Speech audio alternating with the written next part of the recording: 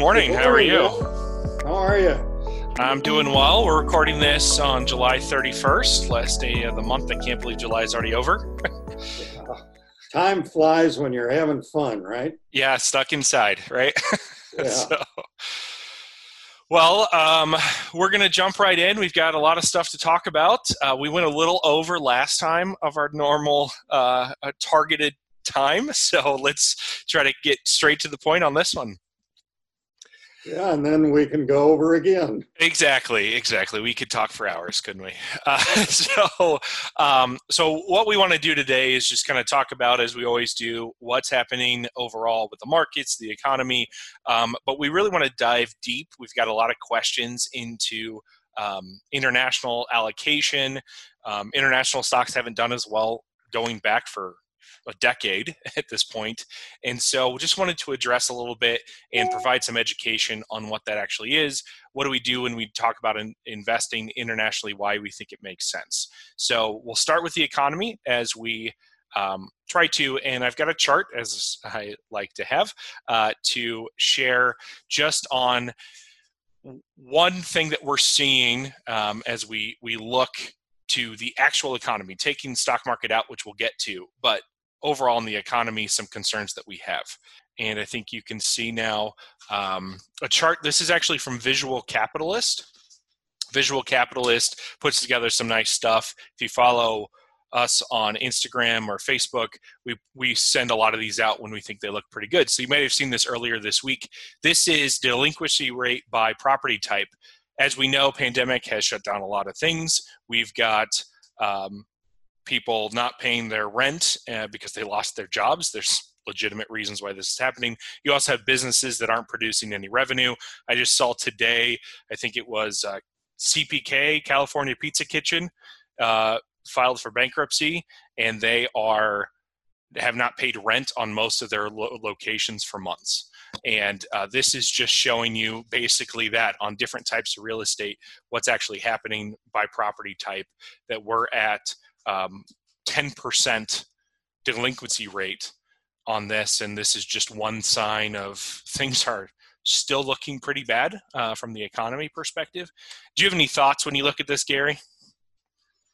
Well, all I can say is the economy, although we're coming back a bit, I think we're going to come back a lot slower than many people thought, because we didn't even get to the point where there might be a second coming of the virus before the first wave went away. The second wave came. Mm-hmm. And how long is that going to last? Boy, nobody knows. There's no vaccine yet, and I think it's going to be a while before there is a vaccine. And from the stuff that I'm reading, even if there is a vaccine, it's not going to last forever. The people that are developing them, some of them are saying that you're going to need the original vaccination, and there's going to need a booster shot, and nobody knows how long that it will work before it's not effective anymore. And so I'm very concerned about, even with the vaccine, it's not going to be as effective as we are all hoping it will be. Mm-hmm. Yeah, and speaking kind of short term here, unemployment benefits at this point are going back, have not been passed, that they're going to keep the $600 a week extra benefits. There's still debate about the stimulus package. What else for the next round of stimulus is going to happen? We're here where you've got the moratorium on evictions and foreclosures are being lifted around the country. And we have, as we said a couple months ago, we thought at that time we were only in the first or second inning of a 9-inning ball game to see how this all shakes out in the economy. Okay, maybe we're inning 3 at this point. We have not seen anywhere close to the full ramifications. What happens, just to talk through, what happens if we don't have this vaccine anytime soon, or even if we do, but people don't get out there, people don't take it. I know I've seen that a lot of, even if there's a vaccine, do we trust it, kind of discussions. What changes that lead to unemployment is high for 5 years, even. That could be crazy to see how that all shakes out, where it has ripple effects throughout the economy that maybe today we don't see. You don't see that showing up in the numbers, but it will be there if this continues going down the path that it is. So we are still early in seeing how this all shakes out. That, unfortunately, is very true. So let's talk about the stock market at this point. So this is looking so far year to date. This is looking at a few different. I just pulled out some ETFs that anyone can go buy, Vanguard ETFs, just because they're good benchmarks of actual investments that you can go into. So we've got. I'll just quickly walk through what we're looking at. We've got in the purple is emerging market stocks. We've got in the peach color is basically a total U.S. stock market index. Developed markets is in blue. Green is S&P 500. That's what a lot of people look at for U.S. stocks, but that's only large companies. And then in the fuchsia color is our bonds. So you can see the best thing to be invested in, total return that includes dividends and interest. Best thing to invest in so far this year is actually bonds. Which you would expect with the type of scenario that we're in. Plus, with interest rates falling, that helps existing bonds that are out there. But you can see that you've had a pretty nice recovery for most things here so far this year from the lows back at the end of March. Before I jump to kind of a longer term chart, any thoughts on what you're seeing here? Oh, the only thing I would say is with the bonds, is don't mix up that total return with your actual interest that you're getting. Interest is actually a lot less than 7.8%. The reason you're getting that nice return is because interest rates have continued to go down. Therefore, you're getting capital gains within a bond portfolio, and there's not a lot of room for bond prices to go much lower than they are today. So I would not be expecting returns going forward to be anything like 7.8%. Past performance is no guarantee for future returns. May have heard that one before or read it in a disclaimer. To be true. Yes. And I think that's a very good point. Bonds do a great job of providing some stability to the portfolio. Used to do a great job of providing income as well. Now, not so much, but at least you have something in the portfolio that's there that's adding some stability. But you're absolutely right.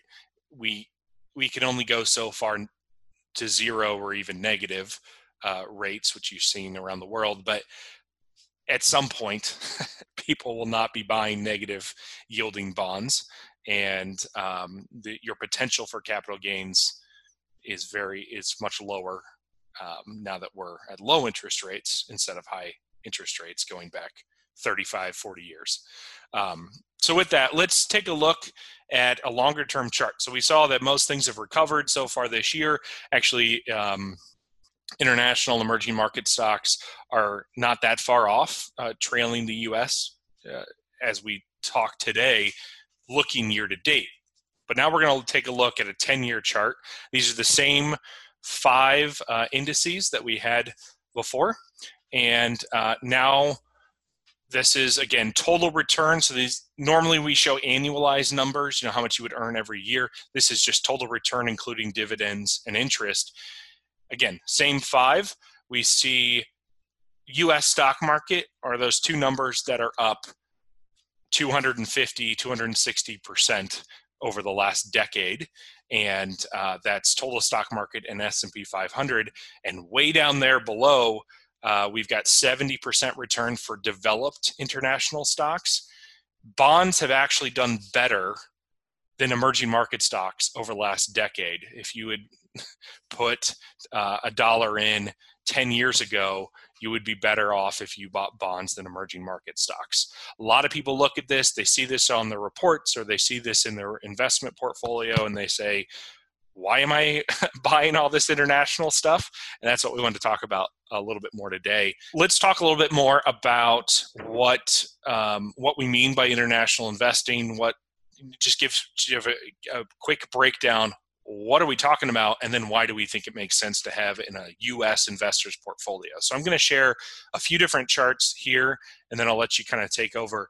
So the first one that I have is international.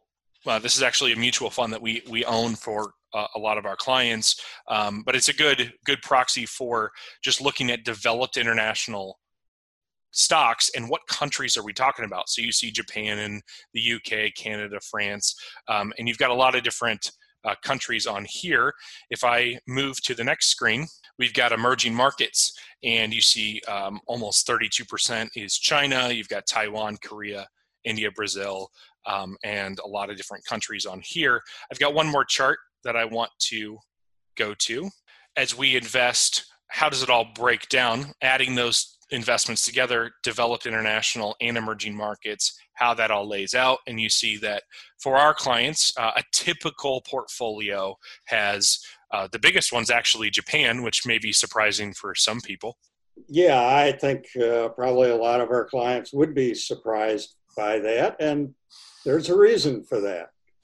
And the first reason is simply that valuations of company stocks in Japan are actually quite cheap, and valuations matter for looking at potential future returns, and they are cheap in Japan.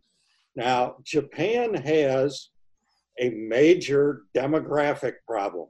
Mm-hmm. And that demographic problem is that their working force has been shrinking for at least the last decade. But Japan has been very smart with their manufacturing base in that they have moved a lot of their manufacturing base overseas because they don't have enough working age people to manufacture all the products that they've got in cars and consumer goods and so on. So what Japan has done, moved a lot of their manufacturing overseas, and they've moved them to a large degree to the countries where they actually sell those goods. And so they get the advantage there that they have populations that can fill their factories with workers, and they sell the products in those countries, but where do the profits go? They go back to Japan. Mm-hmm. And so Japan has done a tremendous job of moving a lot of their production overseas because of their major demographic problems. But the profits come back to Japan.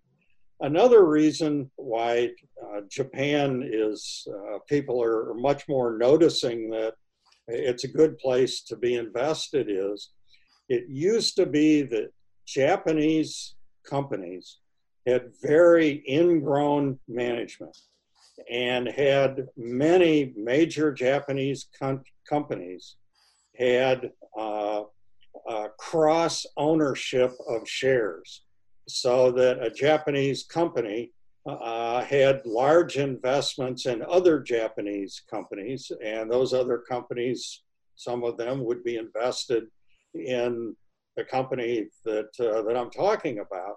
And therefore, the management was very ingrown. They weren't very shareholder friendly at all. Many Japanese companies built up billions of dollars in cash on their balance sheets and wasn't very shareholder friendly, and they just didn't care.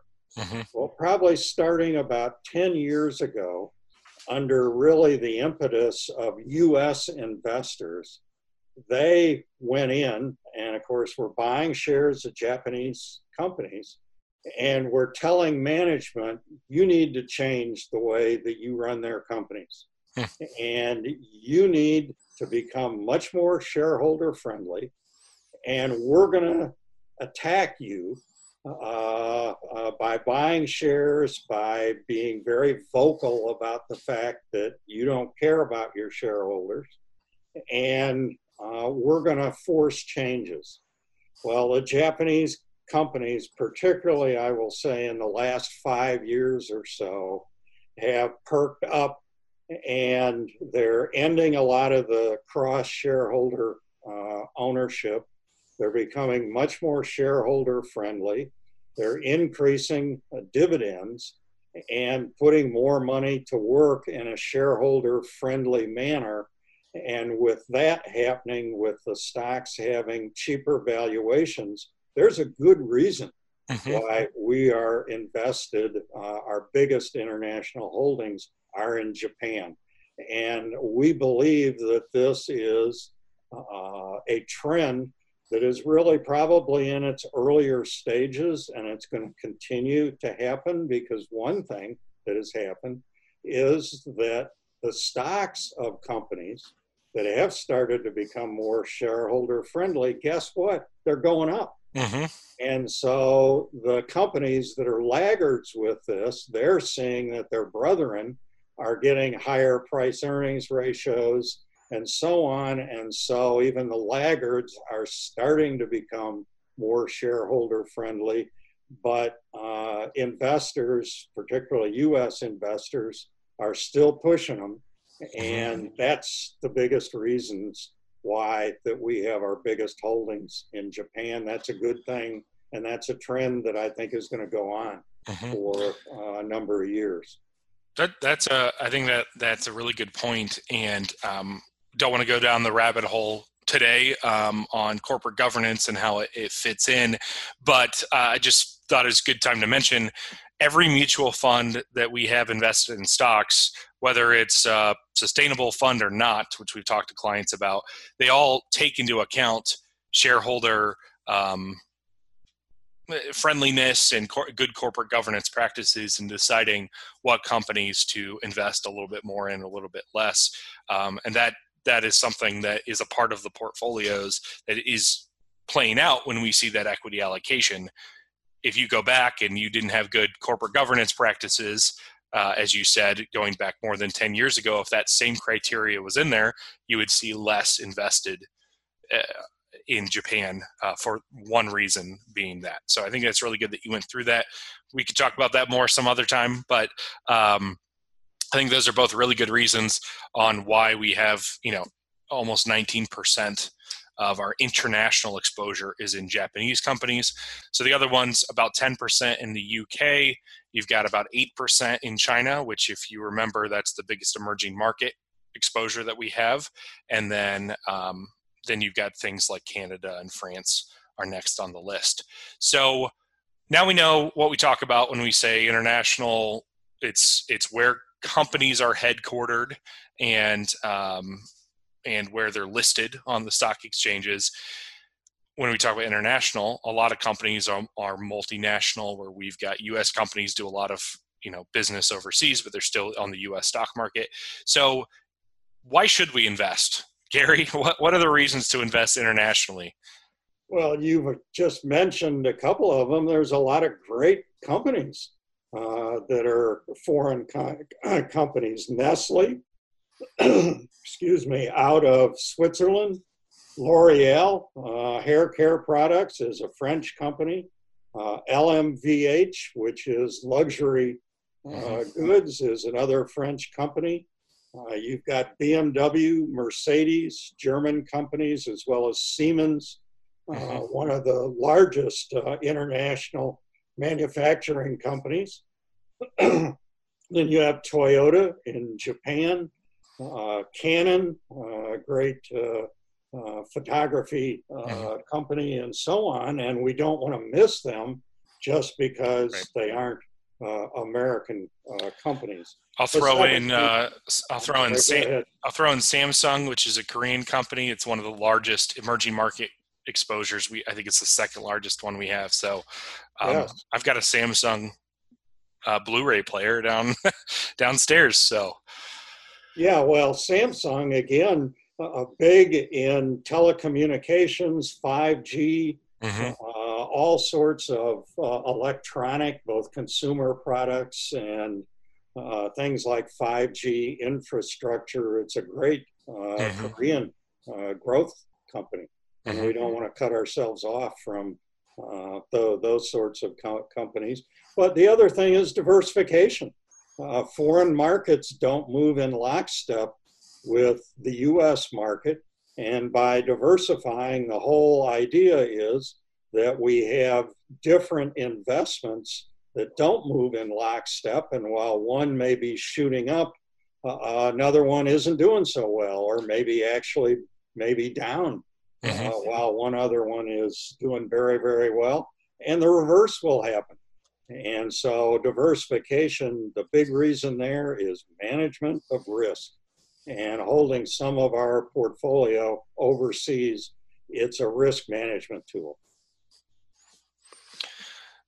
Absolutely. I agree. So, another reason that we talked about was valuations. We saw in that previous chart the U.S. stock market has done really, really well comparatively.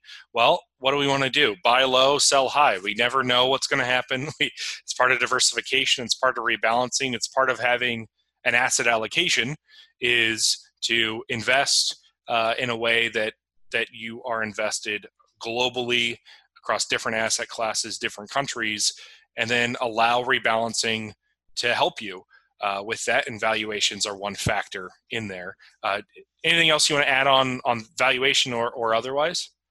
No, I think I think we pretty well covered that. I think probably maybe the next thing we ought to touch on a little bit is why are we invested in emerging markets, even though, for several years now, they haven't performed very well.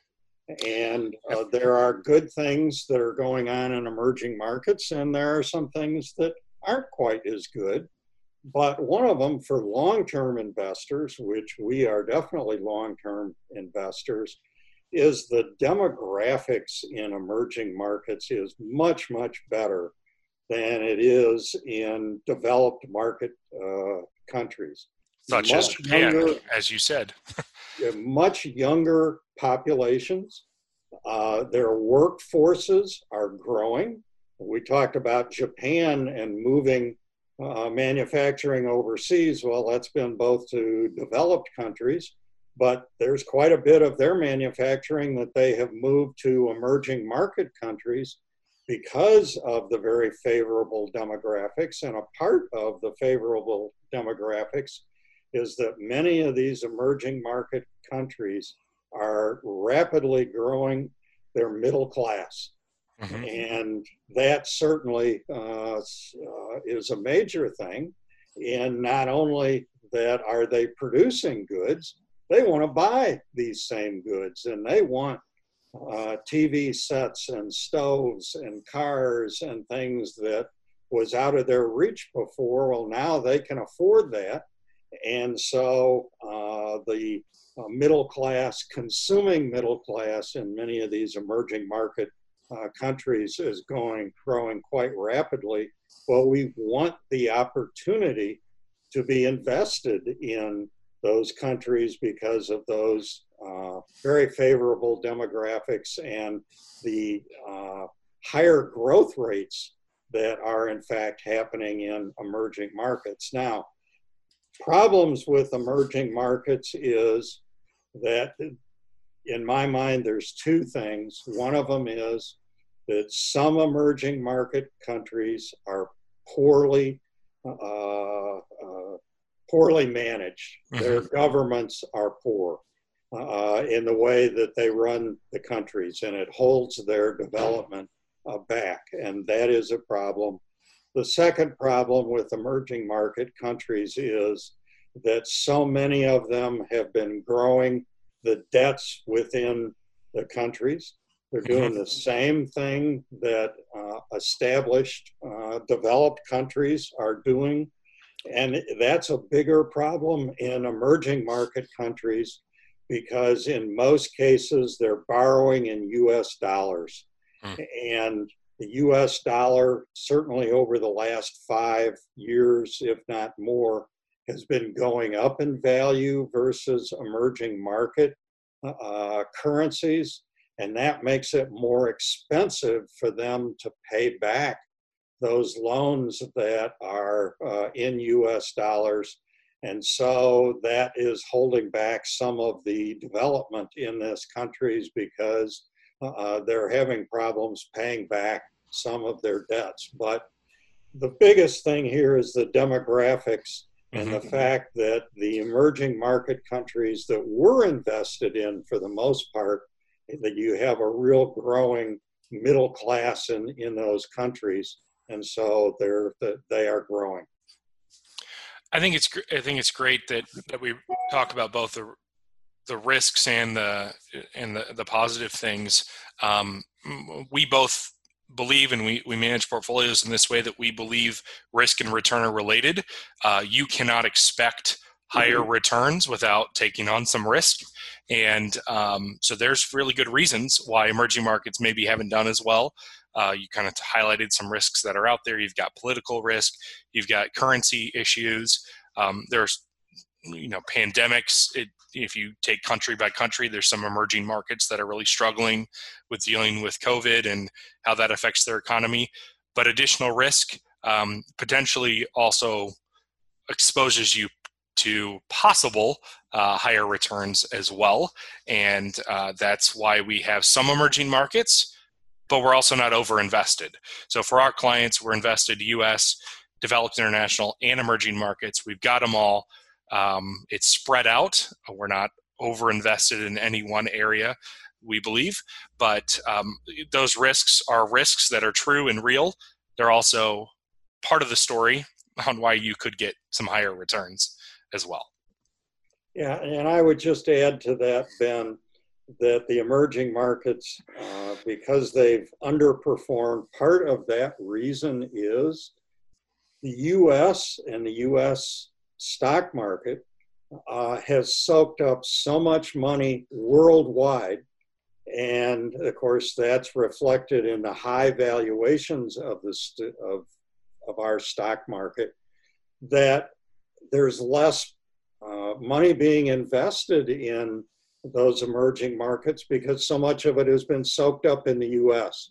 And that just isn't going to continue over, let's say, the next decade, the way that it has over the last decade.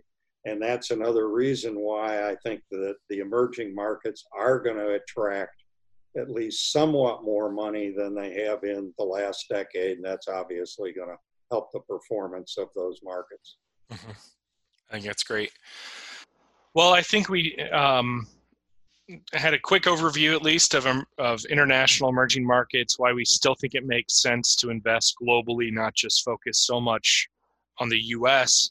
Before we close, is there anything else you want to add? Not really that I can think of. I think we hit it pretty well, and we may have gone over our time limit again. I think we're better than last time. So. Hopefully we haven't put anybody to sleep. They'll just turn it off. It's fine. So, well, on that note, thanks for joining us here for the July Investment Review and Outlook. We'll be back next month. If you have questions, want to get a second opinion, want to reach out, you can go to illuminatewm.com and find us there. Thanks, Gary. I'll talk to you later. Very good.